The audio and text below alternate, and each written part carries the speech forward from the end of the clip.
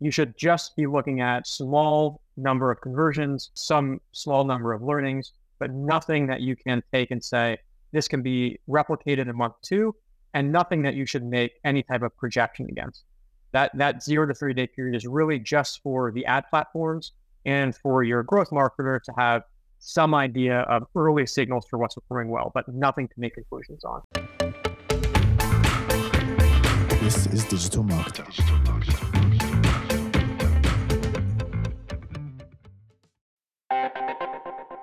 Hey everyone, this is Mark DeGrasse, the president of Digital Marketer, and this is the podcast that keeps you up to date on everything you need to know when it comes to digital marketing, from the platforms you focused on to the cutting-edge tactics and tools that are working today. Today, our guest is Jake Madoff, the founder of Full Stack Growth Marketer, and we're talking trends in campaign building, AI, and new platforms and channels that you could use to actually expand in 2024, which you should be trying to, because things are changing and you could get ahead of it if you know what's going on. So welcome, Jake. Hello. Happy to be here. Great to be here. Yeah, no, it's awesome. It's, you said you've been listening for a while, and I'm always like, is it good or not? It is fantastic. I mean, this is on my top of the list for digital marketing podcast for sure. I love experts talking to experts. Well, and you can always tell, that's why we've really used the podcast as kind of a vetting system for how we get people on the stage and how we get people, create courses and stuff like that. But I found if you have a good conversation and people could be awesome right off the cuff, then they'll probably be good teachers. So let's test you out. I'm just kidding. So why don't we start with kind of how you got in the space and just your current assessment of what's going on with digital marketing today. Yeah, for sure. Yeah. I've been doing digital marketing for coming up with about 9 years now. I started with my own company. It was an iOS app when apps were everything. It was, the phrase Uber for or Airbnb for, or, that was the time I created this app in around 2014, 2015 time. I basically just taught myself growth marketing, digital marketing as a way to survive for the business. We were a small team. I had a co-founder. We were funded by a few grants and a Kickstarter campaign that went really well. And then after running that for a few years, transitioned to a company called Bespoke Post. Bespoke Post, I was there for just under 5 years, and I co-led growth with another team member. When I started there, we were spending, around $300,000 per month. By the time I left 5 years later, we were spending just under $2 million a month in ads. We had a team of around 8 growth marketers. And I like to say, if there's a platform that you can run ads on, we probably run ads on it. I mean, we tested everything from programmatic television to Reddit to, of course, we were on the evergreen channels like Meta, Google, YouTube, etc. We tried Quora, TikTok, Pinterest. We really did try the gambit, mailer campaigns. And then from there, I was always doing freelance on the side and working with different businesses, and just really enjoyed that. It kind of made that transition. I led growth at Seal for a while, at a company called Everytable as well, all venture-backed companies, and all the while just kind of building up this freelance portfolio. And full stack growth marketing was kind of core to all of that, which basically means doing paid social, paid search, SEO, and CRO. And that's now kind of what I do. God, I love it. Well, I love how you have the whole gamut too, because one of the things I talk about a lot is how and this is funny because a couple of years ago, even like a year ago, I wouldn't have been saying this, but like full stack is where it's at. Like you can't just have these siloed of different marketing functions and expect anything to work together or pay off, one channel with another channel. And if you don't have it all kind of coordinated together, it just ends up being a mess and wasting money and not getting that kind of, consistency that everybody needs today. So love that. And love that you tried all the platforms, because very few people can say that, especially Pinterest and Quora. I mean, that's incredible. So just with that, what would you say is, your favorite now, or you think is the most effective now in terms of those paid ad channels? Yeah, it's interesting. Outside of, I would put, as of today, I would put TikTok in that core group. So whereas maybe 3-4 years ago, it was really just Meta, paid search, and YouTube, and maybe you were running a bit of programmatic through Google Display or maybe AdRoll, for example. I would put TikTok in that core group with those channels at this moment in history, where if you're spending, on the smaller side, maybe a couple or tens of thousands per month. I would try and add TikTok in there just to help with scale. The newest kind of interesting channel for me that I've been experimenting with, it depends on your business. I'll give a few examples on the service side. When I work with companies in like the HVAC, home renovation, home wellness space, landscaping, construction, that kind of more service-oriented space. There are a lot of things that fall under that kind of home category. Nextdoor has been a really interesting paid platform to try, where you can target homeowners directly, and it's typically it's as a similar quality as Nextdoor, where it's a very engaged platform organically, and it could be a little bit hard to tap into through paid. But we've had some nice success as like a smaller supported channel for Nextdoor. Outside of that, kind of for your standard e-commerce, yeah, TikTok Shop has been a really great one to try. Within Google, Performance Max has been fantastic. Pinterest Shopping is also kind of a smaller one to try. Every channel, I know we'll probably get into this a little bit too, but it's interesting where first we had Google Shopping, and you can run through product listing ads. Then Meta launched Meta Shopping ads, and you can run that through Advantage Shopping. Pinterest launched their own Pinterest Shopping. TikTok has TikTok Shopping now. So that placement of shopping to me is kind of what I like to venture into for e-commerce. And now almost every platform is building out their own style of a shopping ad. It makes sense. I think the trend today is for everybody to consolidate their communities and basically be like, you're mine. Like this is where you come for your information. It literally has to be like that, because I think search has gotten so not helpful that you end up being like, well, I trust this whatever, and I know the content's there, and so I'm going to keep going back. And that's super interesting about, Pinterest. We actually included, a social selling section in our e-commerce certification. And at the time, I think we did that maybe a year and a half ago. I was like, I wonder if that will become a trend, or it's one of those things that everybody kind of enacts, like we're all doing reels at the same time, and then they're all doing social selling at the same time. But I think the money's just there. And, everybody pays so much with merchant account fees when you're doing your own e-commerce store or Shopify store or whatever it is, that, why not sell everywhere? It's all needs to happen. And now you're integrating with the ad platform, and putting the product on there. I will say though, would you say that this is primarily for like e-commerce, like under $100 items? Because I know TikTok is more geared towards that type of product. I would agree with that. Yeah. TikTok is really best for what I would call almost like conspicuous consumption, kind of more spontaneous purchases that have a lower AOV. Do you have recommendations for platforms for, say, the service, with marketing or digital marketer? We're always talking to agencies and, service providers like lawyers and, people like that. Is it, what would you say is the top platforms for that? Yeah. Whenever I work with, financial services, law, or even just like that home services category, typically paid search is kind of our top billing for that, followed typically by Meta. And Meta I use whenever I'm doing kind of a heavy, it depends a little bit, where with financial services and law now, like some law has almost, like if you've heard of Morgan & Morgan, like they've almost be advertised like a D2C company. Like they're running on podcasts, they're running on paid social, they're doing prospecting like you would if you're like a D2C company, which is kind of interesting. But usually paid search is top billing, then followed by Meta. And then I do like to add in more of a kind of a larger top of funnel channel, either like programmatic TV or podcast.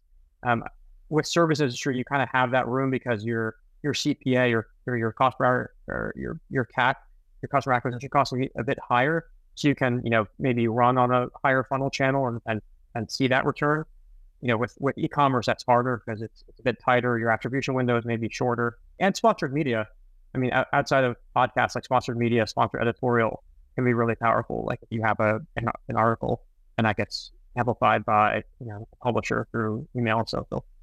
I love that, because it's kind of like, combining the organic aspects of digital marketing with the paid aspects, so it actually gets found. I think one of the statistics I read recently was that only about 10% of web pages actually get indexed at all, like much less get traffic. And so even if you do have an awesome piece of content, and then you have the SEO, which is like, I've heard companies swinging like overnight 20% of their traffic. Like it's like things are going great, and then boom, change, 20% drop. And you're like, holy crap, what can we do? It's like It's like you can't do anything except for get into paid advertising.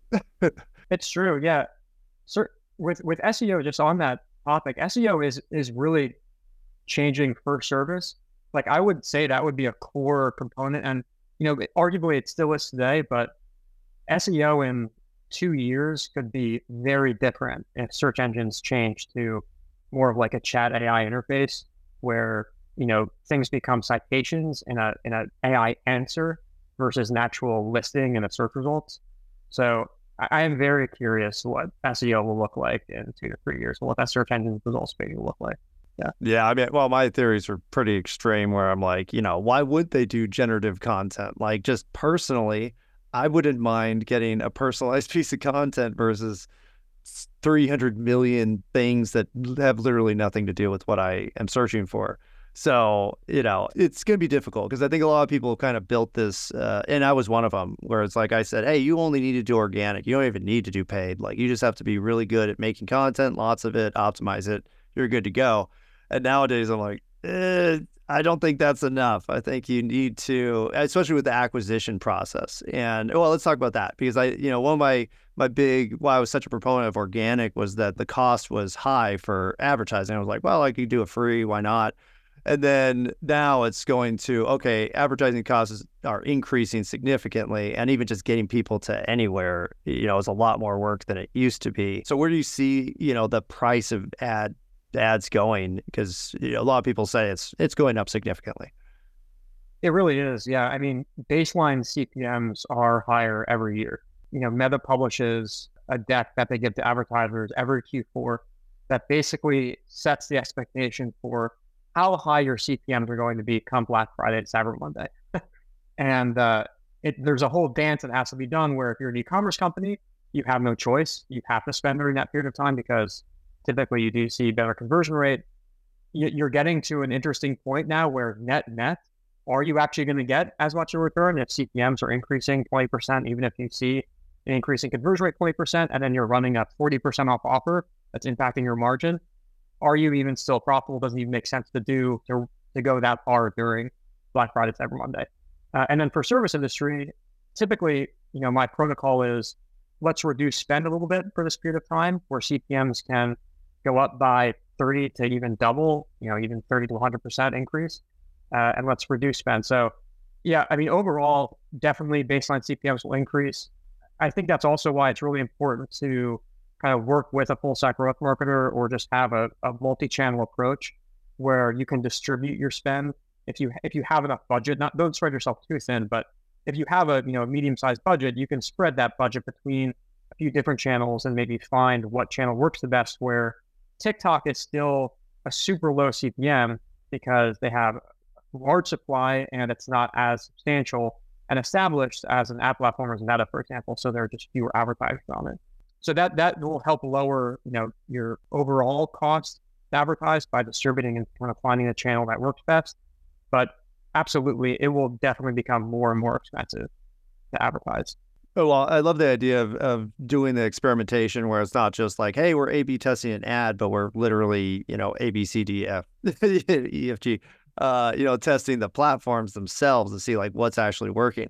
Now, when you do that, is it, how do you do the split between like, okay, we have this much budget, how do you say, where is this going or what platforms does it go to? For sure. I think of them in buckets. So let's say a small business or new brand coming in is maybe in the 3 to 10K monthly spend range.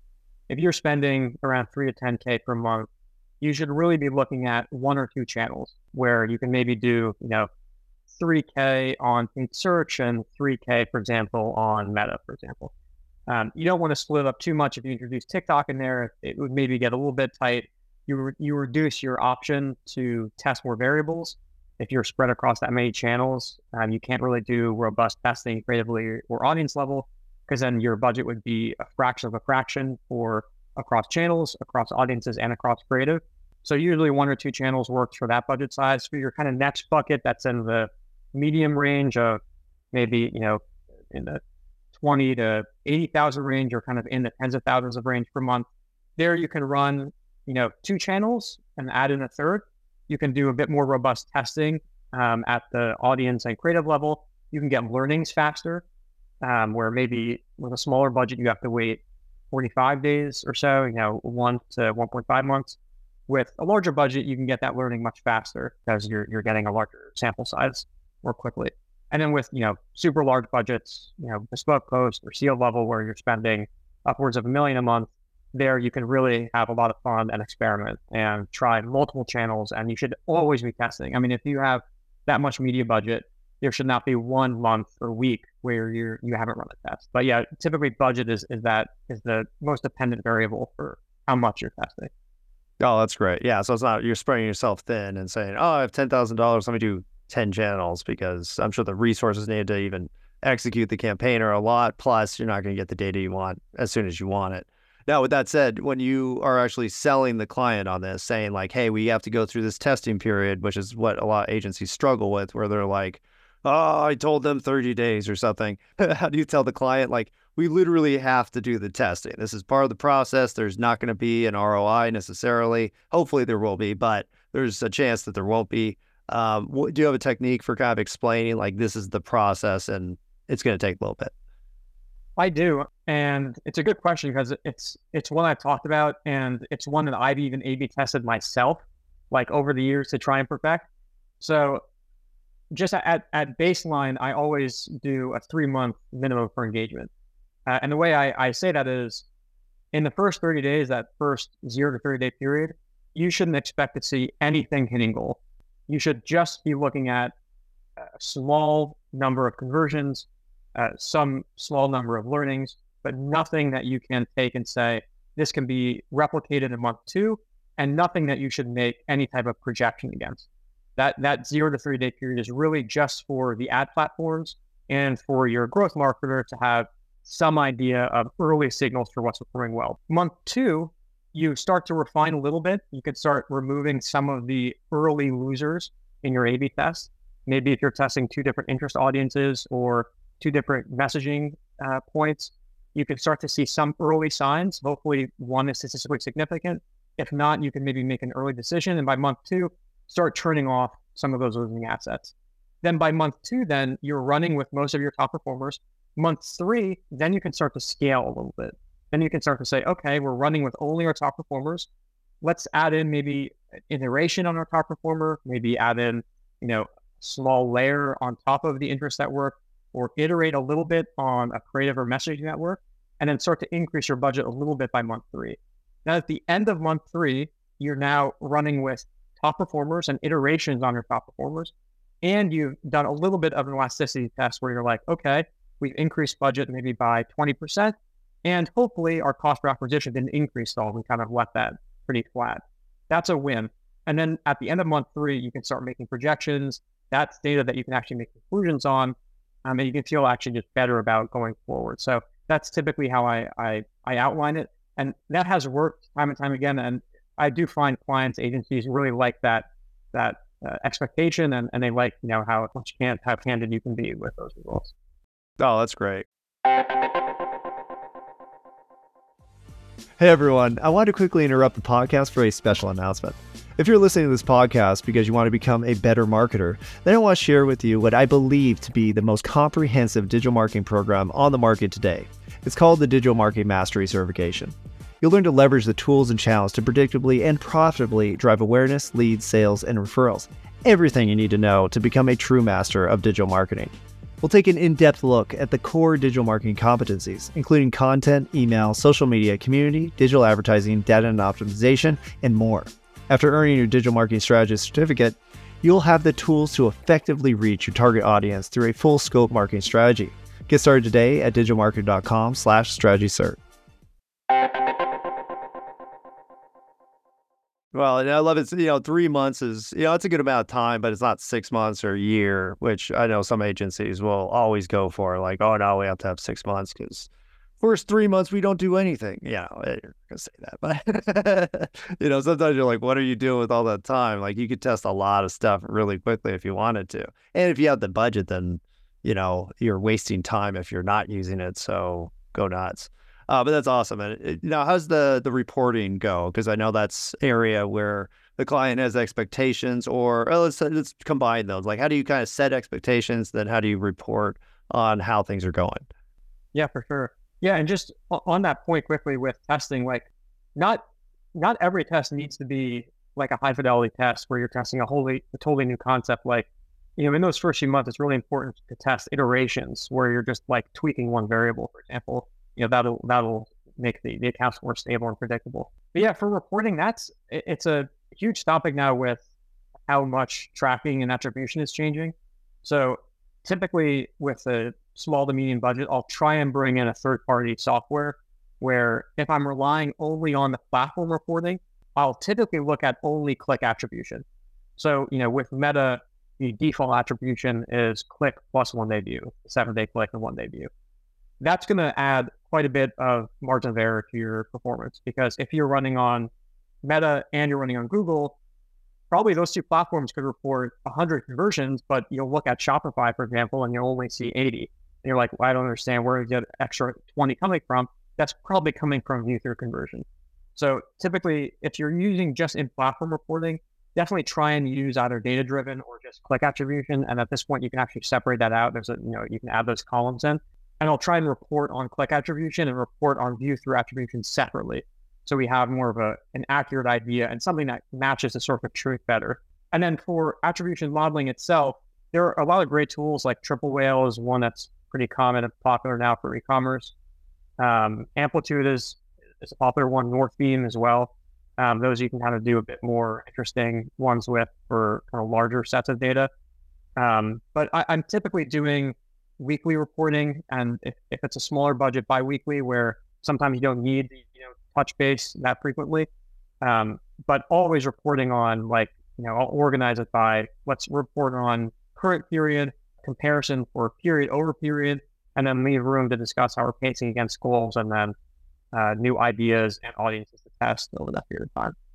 Oh, I love that. Well, I love you talking about attribution too, because I think that, when I learned that attribution is confusing at all levels of marketing, I was like, oh, I thought I just wasn't figuring it out right. And there was some magic way to actually know where the traffic's coming from. But I've talked to lots of people now. It's like, no, it's still pretty shaky. you know when money comes in, and you know what you're spending on ads. So, that's really the attribution that you're looking for. But yeah, between platforms, like, it could vary enormously. And it goes, and not just for ads, but for emails too, where you're like, it's an email, like, we know where it's tracked. But with privacy laws and the stuff coming up now, it's who knows what the heck you're going to actually know, because I think the spam reporting rate's going down to like 0.3%, which is, which actually I think it'll really endorse going back to paid media a little bit, because at least what's going to happen for the most part, ish. So, well, and but the reporting you're doing is awesome. I think the weekly is kind of an expectation, and the worst thing that could happen as an agency is that you don't send the report and they ask for it before you're ready to send, or you're like, I don't want to report, because then they'll know that things aren't going as well as we thought they were. Well, let's talk about that. How do you deliver bad news when it comes to, say, a campaign or a budget? That's a great question. Whenever I see, let's say we're underpacing, for example, and that's the bad news, we're, let's say, underpacing on a revenue goal. If I see that, firstly, I'll say, is this a trend? So if it's just 1 week and the previous, 6 to 8 weeks have been strong, I will typically couch that and contextualize it and say, this is not a trend yet. This could just be one bad week. And it is important to set that, because sometimes alarm bells can start ringing for a client where 1 week is bad, and you really just have to say, listen, it's not a trend. Let's wait and see. Let's not act too early or prematurely. But let's say this is a trend, and you're starting to see maybe this is week 3 now of underpacing. You should really start. Maybe you should do this by month 2, so you have something coming to the table by week 3. But by week 2, you should be looking at, okay, maybe that first week that was an interesting week. Maybe it was an anomaly. You should start drilling into, okay, was it the, visitor to add to cart conversion rate? Was it the add to cart to checkout conversion rate, the checkout to purchase conversion rate? Like, break out that metric. If your ROAS is dropping and that's what you're reporting on as bad news, really start to dissect each layer of that as to why that ROAS is reporting. Like, where in the funnel is that occurring? Is it for some reason, your add to cart to purchase conversion rate is staying the same. It's staying around 20%. That hasn't changed. But for some reason, our add to cart conversion rate dropped from 15 to 7%. Then now you have something you can identify. You're not just reporting on that top number. You can say, let's look into this. Maybe it's a plugin that is resulting in people not being able to click the add to cart button as well as they were before. Maybe you launched a new product details page test and it's not rendering correctly. You can drill down on the particular metric that's probably the bad news metric and then find out what that is. It could even be something as simple as the CPM increasing. Like a change that we saw on the reverse of this is December was super high CPM. So in January, reporting actually looks pretty good because CPMs are down like 30% month period over period. And if you're able to hold your click-through rates and conversion rates, that's great. You basically just made a 30% gain just because the costs are coming down. So I always like to drill down once I see a bad number and then report on, okay, explain the due diligence that you did, and then zoom in on that metric and then always make recommendations. Oh, I love that.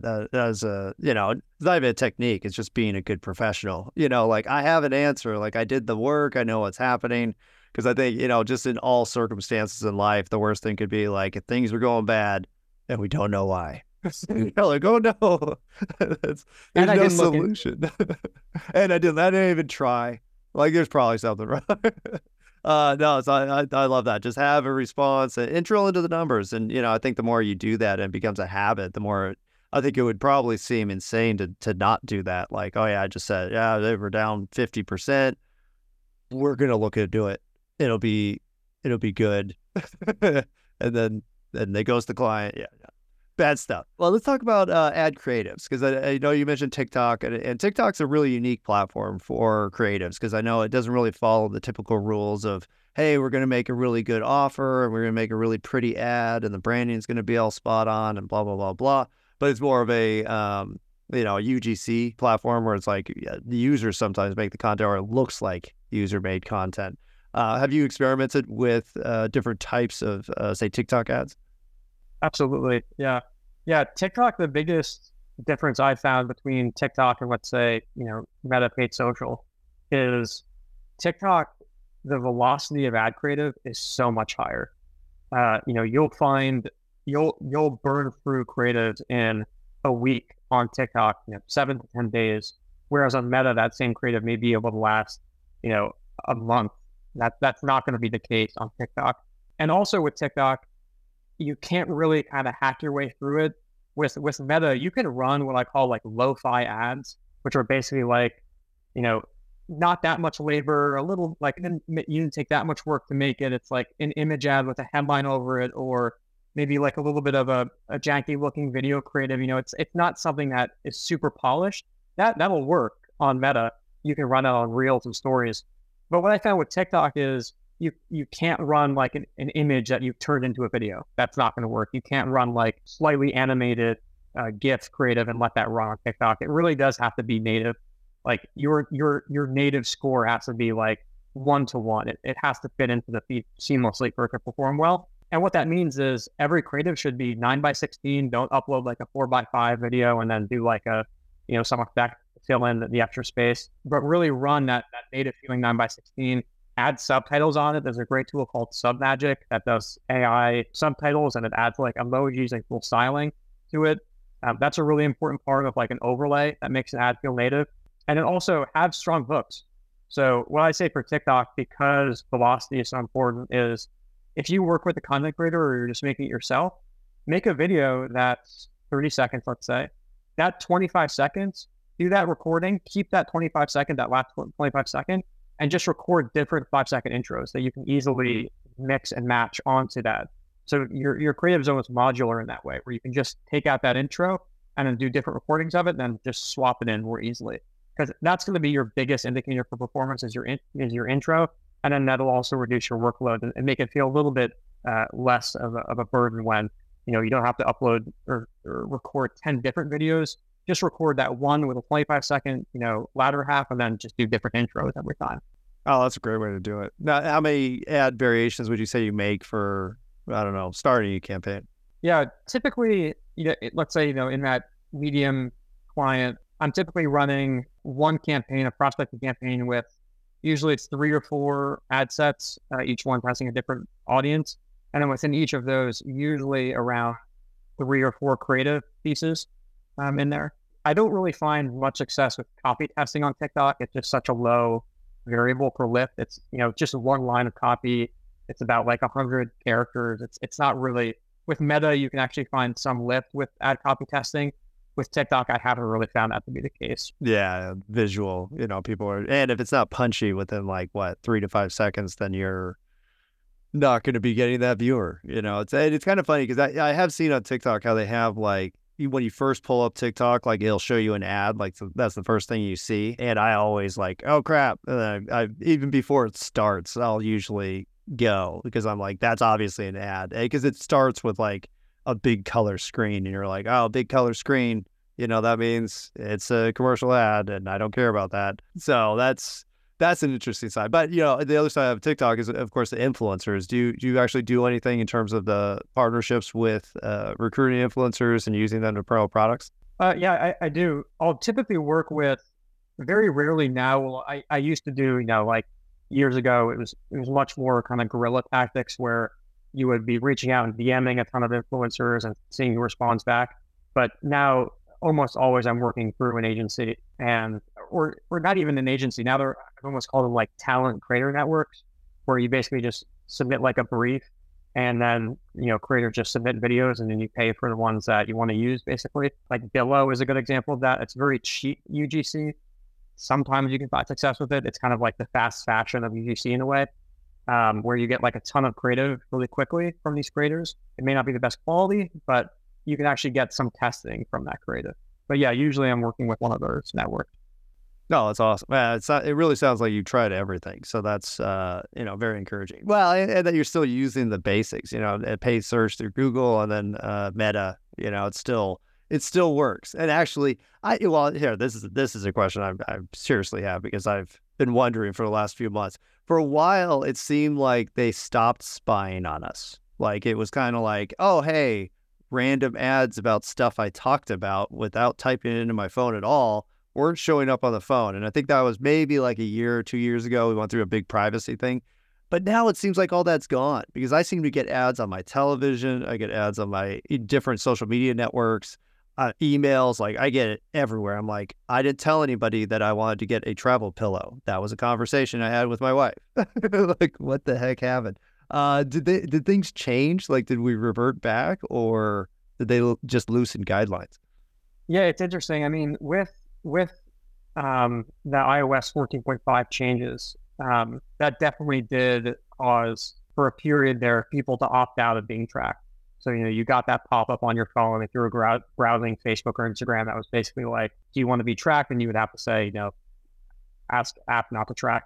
But very quickly, platforms launched what was basically called server-side integrations or enhanced tracking, where it wasn't just cookie-based tracking. They were using more complicated like layer tracking. I believe they call it like people-based, which is basically like matching your IP to your email address and then matching that to other devices. So that makes sense. Yeah, they found a way to get around it. You should definitely be utilizing those forms of tracking. Turn on your API tracking, turn on your enhanced tracking. But it's going to be very hard. I mean, this Chrome update is another big one that's coming in, where like the Chrome browser is starting to pull away a bit. That'll make some changes in the space for targeting and tracking, but then it will be a few months of that, and then the app platforms will try and find a way to get around that as well. Find a way to be like, no. Well, you didn't say anything about reading their eye movements, so that's on you. You're like, wait a second, that was implied. We're not spying on people's cameras, but it's there's even creepier things. Like some people will say that using Wi-Fi, you could actually track the location of people in a house, where it's like, oh wow, that's terrifying. And can also be used for some good advertising. But not that we, as marketers, we're just using the tools. And I think that's the thing that people get confused about, that it's like, why wouldn't you use the best form of whatever to get the best result possible? And that's, and it's legal at the end of the day. So It's just what you choose to do. And honestly, I usually turn on the tracking for everything because I'm like, I like seeing relevant ads. Research. Ads for marketers. Yeah, I think that when they first did that Facebook thing, I think there was the opt-in, and they said what, like 99% of people opted out, or like 98%, something nuts. And I was like, oh, I'm one of the ones that opted in because I'm like, I want to see what ads are working and what looks good. So we're not normal people, but we got tons of good numbers now. But we'll see. I mean, well, let's say that. Let's say that the restrictions come on. We don't have as good at tracking. The retargeting kind of gets jacked up. Are there kind of evergreen advertising principles that you employ that you think could survive any of the crazy changes that might happen? Yeah, I'd be very curious, like, what would be that ultimate, bringing the hammer down that, browsers or devices could do. But I would agree that retargeting them would probably be the first to go. Like, retargeting where you're using pixels or, cookie-based lists to try and retarget. That's really going to be the first one to get hit there. For me, then it would move to like probably try more kind of broader and in-platform targeting options. If like, you're not able to really, if the platforms aren't able to build effective lookalike lists, not able to build effective lists that you can retarget, your targeting is probably just going to move a bit more broad. The platforms are even, suggesting that now. If you speak with like any Meta or Google rep, they're like, go more broad, like run a awareness campaign. Like they want you to go like as broad as possible. That's really, in my opinion, after even having a friend that's on the product team at Meta, that's really just a way for them to say, this is the easiest way you can spend your budget, because that's their main objective is, can you spend your budget fully?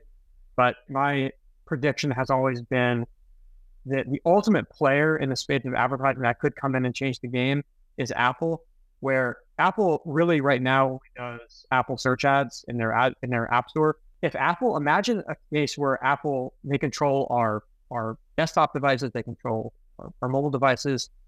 Imagine where they have like a self-serve advertising platform where you can push a notification out to devices. Like you can do like in the same way you almost get like an Amber Alert, think of it that way, but not an Amber Alert about an advertisement. And you can like select like demographics, location, and do maybe not interest targeting, but just like broad demographic targeting and push a notification out to people as like a one-time thing that you could do. That to me is, I wouldn't be surprised if they get into advertising at some point because it just seems like such a significant reach, such a high touch placement, like a banner notification on your iPhone, for example. But that's always been like my kind of like, holy moly, that would be a big change in the advertising space if that ever happened. Oh, that's a huge elephant in the room where it's like they could just decide to do this and they could say, you can't have Meta on Apple devices. Like they could do that. You're like, holy crap, that's a ton of power. And it's just like a money button that they could hit at any point. And that, but maybe they're saving it up for the VR environment that they're creating, which, I always tell people, I'm like, VR has to happen because it's literally the dream of all marketers ever, right? I can control all of the content in your environment and I have 100% of your attention.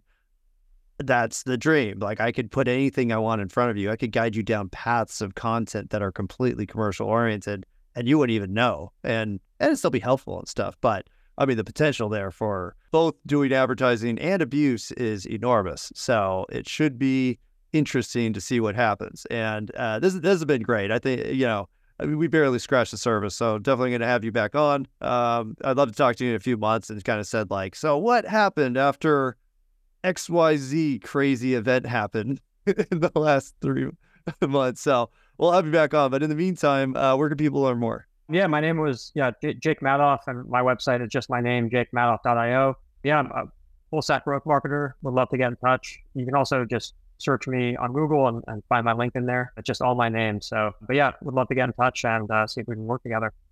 Awesome. Well, this has been great. Really appreciate your perspective and your dedication to, trying all the platforms, because I think it's really easy to just get like, well, I'm good at this one, so I'm just going to do this one. But with everything changing so often, I think the way you're doing it is probably the best way to stay on top of the trends, because otherwise, who knows? I mean, there could be some new platform in 6 months that just destroys everybody. And you're like, oh, well, I was just a, Meta agency, and so I didn't get on that trend.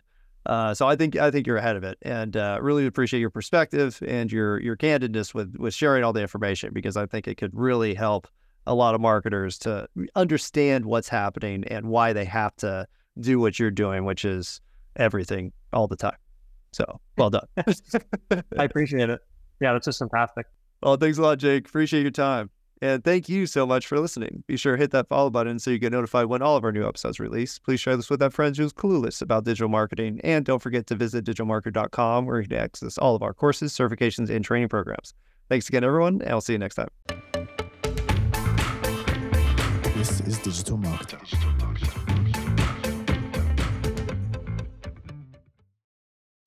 Get ready for the 2 easiest ways for you to generate product photos for your e-commerce store. I'm Lauren Petrullo, founder and CEO of Mongoose Media and Digital Marketer Academy faculty member.